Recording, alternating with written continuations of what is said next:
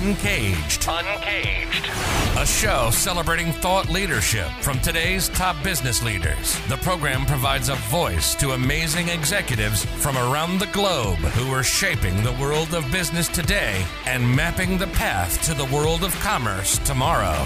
And now, please welcome our host, Bant Breen, as we begin another Uncaged episode.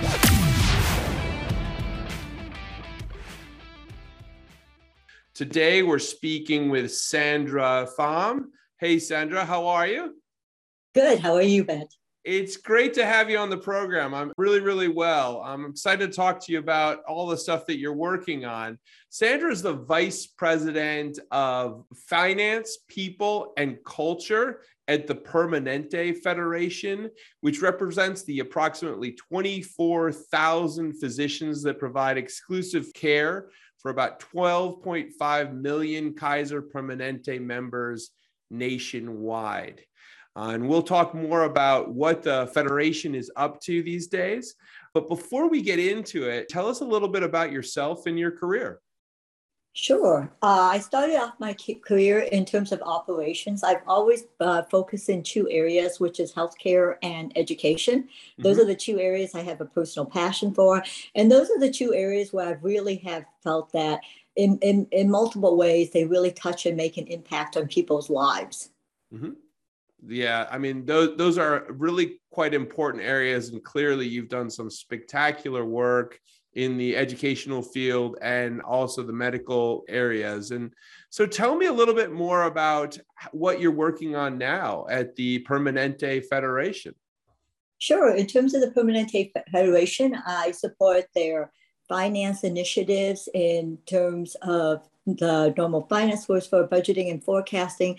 I also have a great opportunity in terms of supporting the Kaiser Permanente School of Medicine, which we're all very proud of. The school is actually only 3 years old at this time, but it is wonderful. And it's already been named by the News and World Report in terms of number 6, in terms of diverse schools of medicine.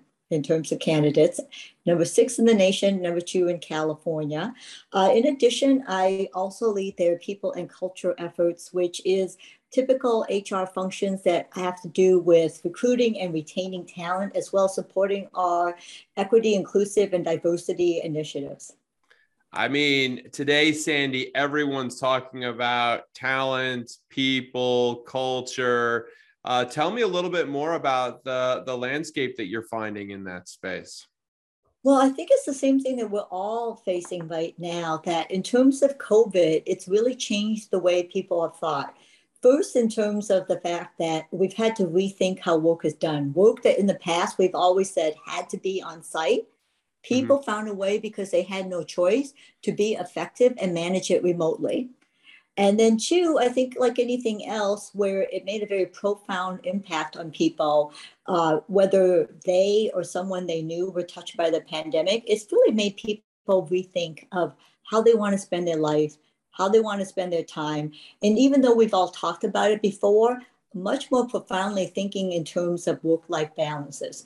So I'm sure I'm not the only person who had personal family and friends who rethought in terms of where does their career fit in terms of their overall life.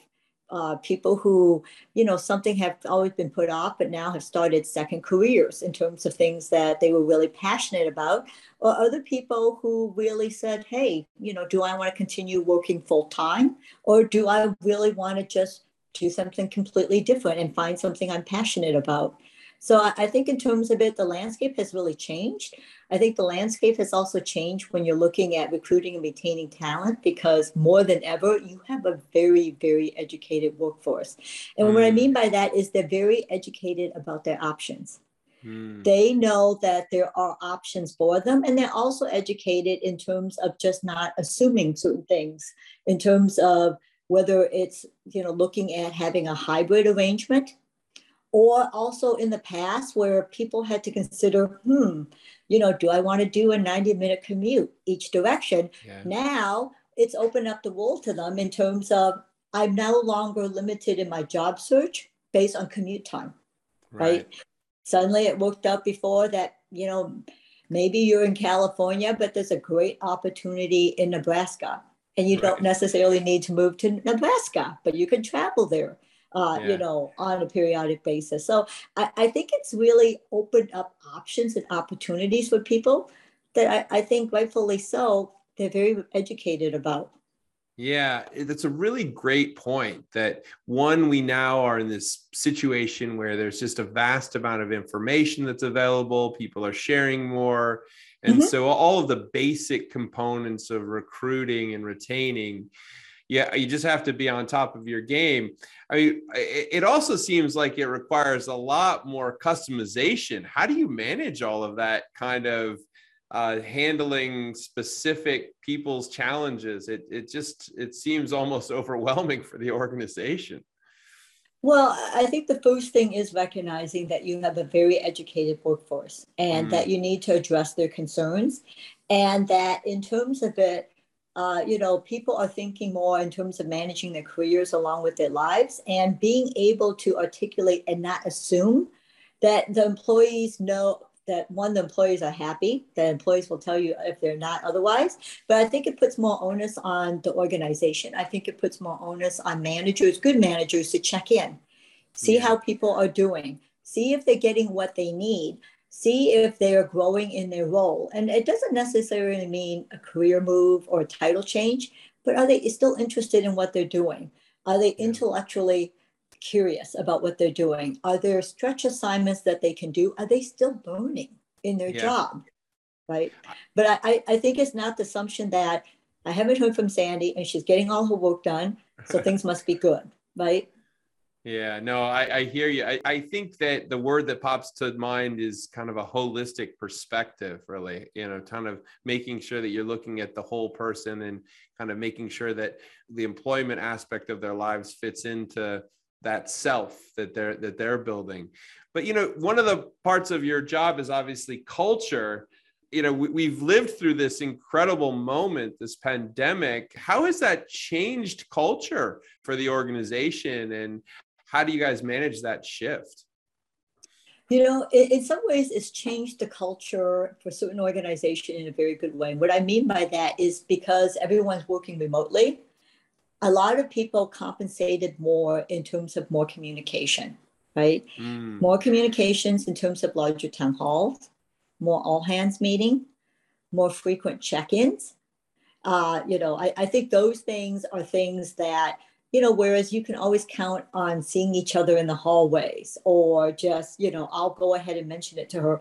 There's more planned interaction and communication, which I think would be great to keep regardless of your work situation. I think in other ways, the remote work also has put an onus on the fact that, as organizations and as teams, we have to work to make sure that there's still a sense of connectivity. There's a natural sense of connectivity when we see each other around the proverbial water cooler. Yeah. Ben and I can say, wow, we haven't caught up in a long time. Do you want to walk to lunch together, right? Yeah. There's the natural forming of relationships so that you and I work together, so that the only time we don't, it's not the only time we talk to each other is when we have a problem to solve, right? We have a relationship that we can fall back on, so that if something happens, and that seems really strange to me, my first thought is, let me go to Brant. That's, he'll explain why this looks so strange.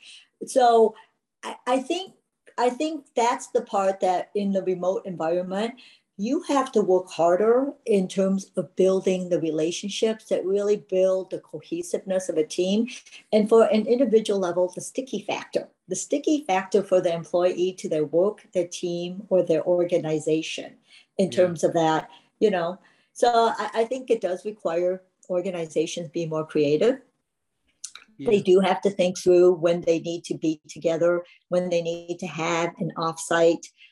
If people require travel now, because it's very common now during this landscape that, when people were working remotely, many people moved.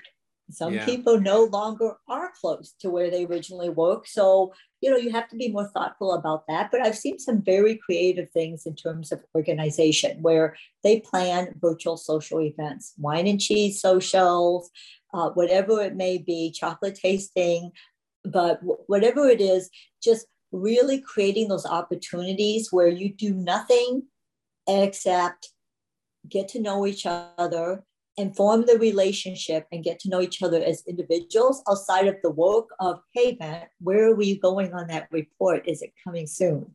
Yeah, no, I think it's such a great point. I found that during the last couple of years that because you were connecting with people virtually so much more, certainly there were the challenges with not being together in the same kind of physical area. But strangely enough, the positive is that there was almost a level of connection and maybe intimacy that you had with that person because you kind of were in their home. You knew their dog barked at this time. And, so you got to know people in some ways better than you might know them if you just knew them in a work environment, a classic work environment. And so, recently we had a kind of a company gathering. We actually brought everyone together and, we'd hired, probably about 100 people. And it was amazing to finally physically see these people and meet them because it was, such a different way of kind of interacting. And I think obviously finding that balance between the two is going to be key for every organization and certainly kind of what you guys are doing at the Federation. But, one of the questions I had for you is, you started, I think, at the Federation probably like during or right around the time of the COVID really kind of hit us. So tell me a little bit more about what that journey was like over that period, because you're in a health related, company. Actually, that's a great point because I did forget to mention that there are so many of us now who are onboarding during COVID time. So that is a different relationship in order forming that cohesiveness factor. I think in terms of that's where I think about that journey. And I think about all the new employees we bring on. And even if we are working remotely, when they're going to get their name badge the first time, where they're going to get their computer, I always want to be there. I want to be there so they have someone that they met. And hopefully it's a face they've already met virtually, but someone they met who walks them to every place and and directs them in terms of it, who's there to pitch questions, who takes them out to lunch on their first day, and just make sure that everything is working before they're sent home and they're by themselves. Because as you know, working remotely, suddenly we're also each other's own IT department, which none of us had experience before, because previously you would show in your workplace and everything was there and it turned on and worked. And if it didn't, somebody came and helped you and you could do something else until it worked. Now, boy, it's your job to make it work, because otherwise you can't do your job. So I think that's a great point. I think the other thing is, it's been intense on the healthcare organization. It's been intense for all of our physicians and clinicians who, you see it and maybe people feel it's overused, but they really are the healthcare heroes. They're the ones who are still showing up for work every day during this last 2 years when the rest of us were told to stay home for our own safety and others.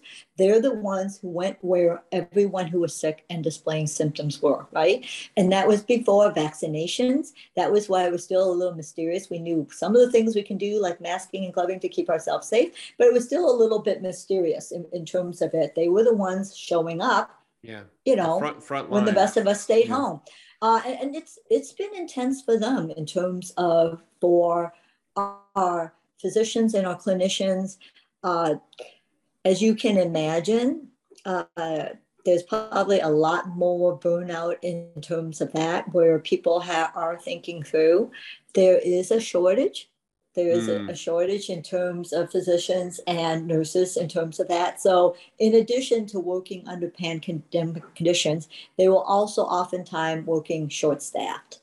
Right. And they needed to because there was no one else to, right? And that's kind of what they knew. But it was the point where I think as a community, we all really became educated how much healthcare workers were frontline heroes, just the same way that you and I are used to thinking about, the fire department or the police departments who are rushing in when there are emergencies. So it's tough. I think in terms of it, the healthcare organizations are still dealing with those issues. They're still looking at the next surges. They're still looking at right now, and similar to us, they have also had to think through how work has changed. In terms of very much, there are certain things that you must be there and you must provide care in person. And Yeah. where now you're thinking about the fact that it's very realistic to have virtual care. You know, when can you take care of the patient where it can be as effective without them getting in their car, parking, checking in, and being seen, and it saves them time and it's convenient. And once again, it's also safer for them. Yeah, I mean, I'm all for the virtual care thing. I think it's absolutely brilliant. And I just think about so many of the amazing stories we heard about the efforts of these frontline teams, frontline workers, doctors, and also, I mean, I would say, the nurses as well, just incredible I would hours, say, right? yeah. And when I Yeah, say that, I want to be clear. I mean, it's not just doctors and nurses. yeah, I know you and I use that to mean all healthcare workers, but it's everyone. It's the dietary staff who yeah. brought food, ensured that there was food for inpatients during this time. All of the people in environmental services who made sure that things were clean and sanitized. It's everything it took to support everybody on the whole healthcare team. So, I mean, was mental health an issue that kind of came up? And I mean, how do you guys manage that? It's a huge issue, actually, both in healthcare and when we think about the people and culture environment. You Mm, and I talked in terms of the strain of the pandemic environment, the strain that our healthcare workers were through. And this is actually where I think there was big change in terms of mental health, in terms of a lot of people being very effective and a lot of people reaching out and making use of mental health virtually or by phone. yeah. Once again, not having to invest that time. But two, and I think this has been a wonderful change in our community that we've all seen in the last 10 years. No longer stigma, just very much in terms of also the fact that there's a lot of recognition for people realizing when they need to have help or support and getting it. And everyone Yeah. really, really admiring that. I also think in terms of it, talking an employee environment, there's the stress of everyone working short staff as we're trying Yeah. to recruit people, as people are rethinking what they're doing in terms of working short staff, and everyone worrying more about burnout. Mm, Employee burnout, in addition to all the wonderful things we want to do, which is hoping that employees are still growing in their job, learning, being excited, and really feeling that what they contribute and do is valuable, and really understanding how it all connects, and making sure they know that. But also in terms of all of that, the burnout that can take place of trying to do the best you can, getting it done, and being by yourself, working in your home. Also, for a lot of people, working by yourself, yeah. all hours of the day, whereas before you're used to seeing the interaction, people popping by your desk, being able to pop by someone else's desk. So I think in terms of mental health, yes, I would probably say in terms of all sides, I think it has been hard on people. Yeah, no, I can imagine. And what a challenging moment, certainly on all aspects of the talent front. And thank God you guys are able to build and grow it and keep it heading in the right direction. And I mean, we're hopefully at a moment, and I'm going to say hope, probably, I should knock Mhm. on wood somewhere, that the focus of COVID it will perhaps sit alongside perhaps other medical focuses Mhm. and will allow us to kind of think about the world in a broader perspective, from a broader perspective. But what does 2022 look like for you and the team, Sandy? I think in terms of 2022, I think hope is a great way to characterize it. I think there is a lot of hope on the horizon. I think the recent announcements where people no longer have to travel on planes wearing face masks and other things, you see that travel is going back and increasing, which I think is one wonderful for people's mental health, because when they were during the pandemic at home, a lot of people did not use vacation times, because there Yeah. was only so much creativity they felt about staycations. But I think, taking that break making use of the time that you've earned to be away from work so you can appreciate it. I think that's key. I think the other thing is, I think we see an eagerness. I think we see an eagerness in the community about, things opening up and getting back to a semblance of the new normal. I can tell you, I was very happy and excited for the opportunities to eat back in restaurants, whether they were outside or inside. Yeah. Love my restaurant takeout, but there's also something nice about having changes of scenery sometimes. Yeah, no, I know. I'm a big foodie myself, and I got to tell you, going out to restaurants has been a blessing again to see what's new, what's out there. It's still not totally back, obviously, but step by Not step. completely back. But Yeah. step by step, towards your point, now we're able to go back to the movie theater. Appreciate the fact that we're able to stream a lot now, but there is something about having that overpaying for the price of your movie popcorn while you watch it on the big screen along with everyone else, that I think also builds a community. And I agree with you. It's not exactly the way it was, but my goodness, what a big step from this time last year. Yeah, absolutely. Well, Sandy, you and the team are working on a ton of stuff. If there are people that are out there that wanted to get in touch with you, where would be the best place to reach you? Oh, I would love to get in touch with people in terms of LinkedIn, in terms of what we've talked about, whether it's in terms of EID efforts, in terms of recruiting and retaining talent.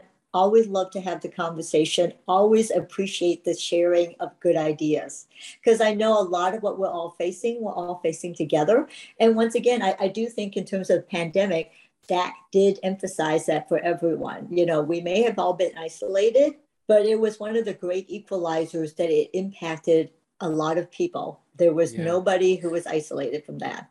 Yeah.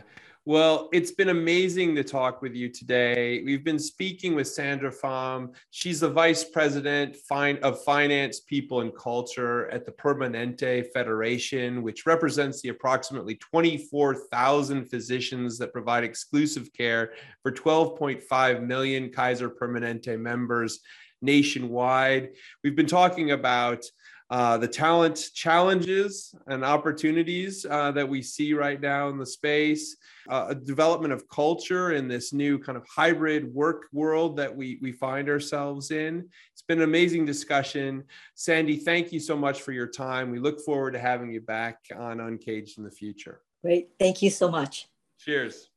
Cheers.